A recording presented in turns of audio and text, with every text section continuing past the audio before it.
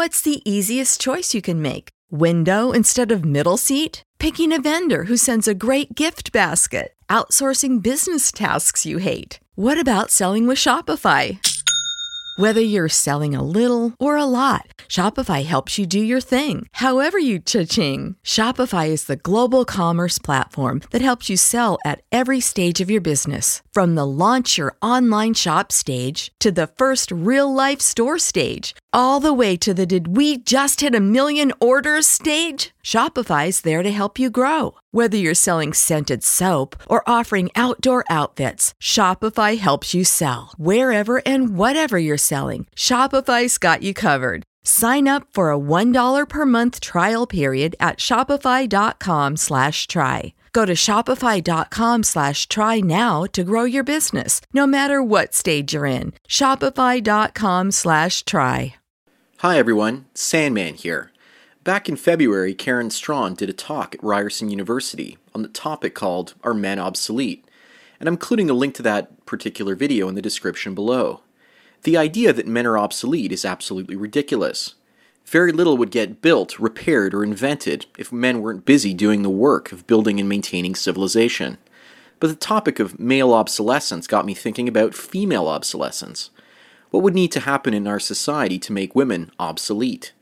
Yesterday I briefly touched upon this idea and how virtual worlds that interface with the male mind directly can create a scenario where women would become obsolete. Male obsolescence is predicated on machines replacing male muscle power to do the work. Oil and other fossil fuels have replaced most muscle power, as well as animal power that we use primarily up until the beginning of the Industrial Revolution. Female obsolescence, on the other hand, is based on developing other types of machines to do the sexual and reproductive labor for men. So speaking hypothetically here, how would society go about the business of making women obsolete? What would have to happen for it to become a reality?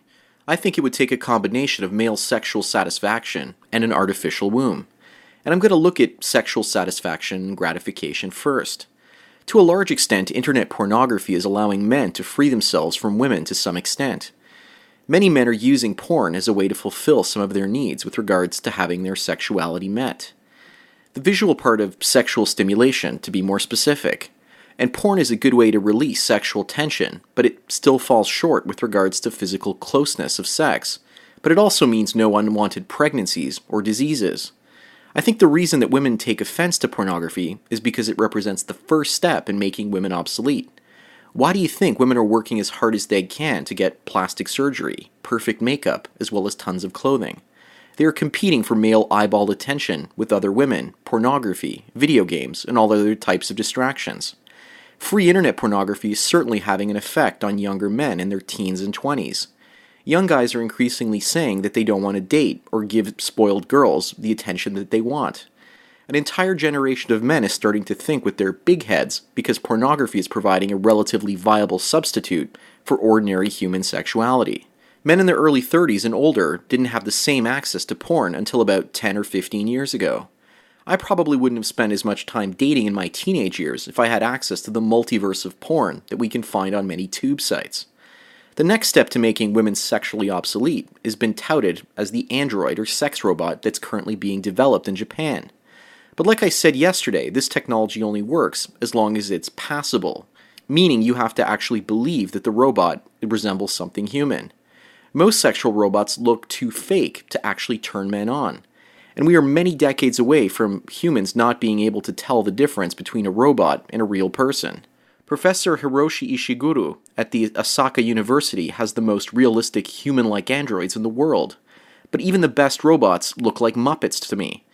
And they have rigid body movements that give them away.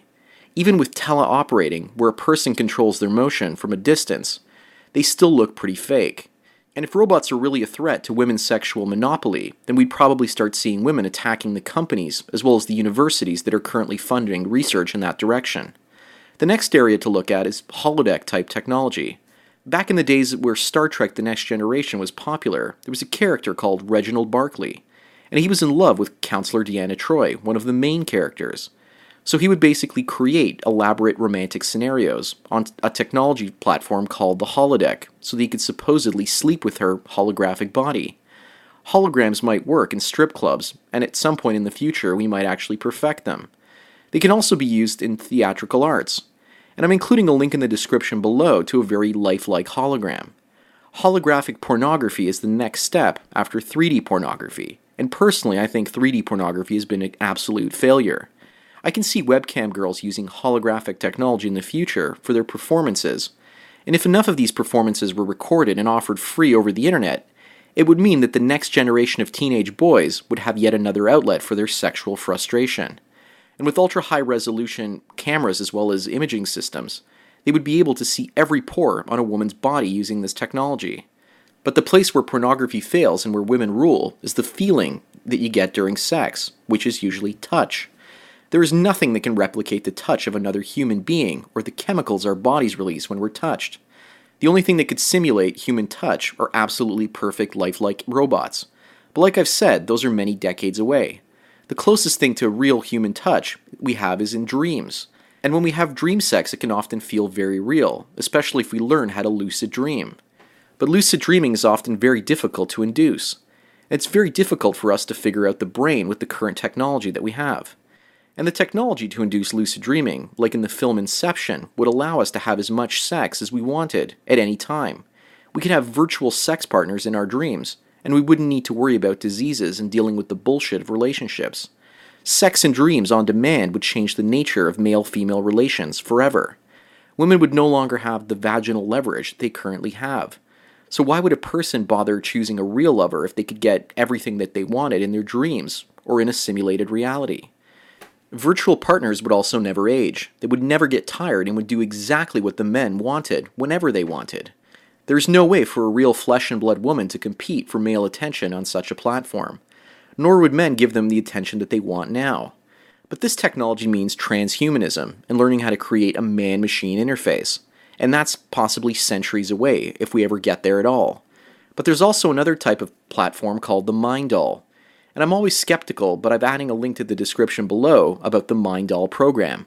And this is what the website says. We design our very own virtual custom world in your mind doll so that you can basically spend time in this world with your own mind doll. Virtual worlds are like lucid dreams, but 1,000 times more real and solid. Think of this much like the movie The Matrix. By spending time in this world, you develop your abilities to hallucinate, using all of your senses. You also develop the ability to fully actualize your mind doll in the real world, manifest the mind doll into the real world, so that you can experience and interact with her at any time you choose. Basically, that's what the website has to say. And they say that 95% of the time, they have a success rate. Apparently, the Mind Doll program has to do with sexual hypnosis. And you can induce orgasms if you slip past a state called the trance plateau. I don't really know what to make of this whole idea of hypnosis erotica. I think it's complete bullshit, but then again, there might be some people out there that it works for. If anyone out there has tried it, then please let us know if it works. But it seems like it's a lot of work, and I was unable to easily find any reviews about this product or system. That's about all I've got to say about things that relate to virtual sexuality and sex for men as well as women. Now I want to talk about the reproductive avenues that can one day make women obsolete. With the rise in surrogacy and artificial womb technology, I believe that men could still choose to have children, and they probably would choose to have children. However, I think that they would be choosing male children over female children in most cases. Why would any single man choose to have a female child through surrogacy or through the artificial womb? Boys are often easier to raise, and girls are very difficult to raise. And a man can more easily relate to a son. And a woman that chooses to have children using artificial wombs would most likely choose more male children as well, because of their utility value and because they're easier to raise and control. So within a few generations, I believe that the natural order of things could basically be 10 to 20% of the society female, and 80 to 90% male. And this would be primarily self-organizing, as men and women would mostly choose to have male children, in my own opinion. And the reason I'm saying that is because the trend is to make everything as easy as possible in our society, and raising male children is often easier. But this idea of having more male children will become more attractive if we create virtual reality technology that gives men full sexual fulfillment. Feminists say that women should make up 90% of the human population, and the other 10% should be males that they keep around to basically do essential work for procreation. But in a world with artificial wombs and true virtual reality sex simulators, it would be the women that would most likely be endangered. Throughout history, female children have been seen as a burden by most societies. Boys are assets, while girls are liabilities. In such a world, I believe that the very idea of the term mother would change. It could represent either the masculine or the feminine. We would need to redefine the term mother altogether. DNA mother, birth mother, stepmother. We would change all of these designations and create new ones as well. What are the societal implications for such a situation? And now apparently we also have the technology to take stem cells and basic human skin cells and turn them into any type of cell that we want, including sperm and ova. Women want to compete with men. In a world that's highly competitive where men don't need to support women, they have the advantage because they're generally stronger, have a higher IQ, and are often better at focusing at one task at a time. Focus tasking means you work towards one goal, and it's the complete opposite of multitasking. Men have the ability to focus our minds on one problem at a time. Women, on the other hand, have a very hard time doing this, on average.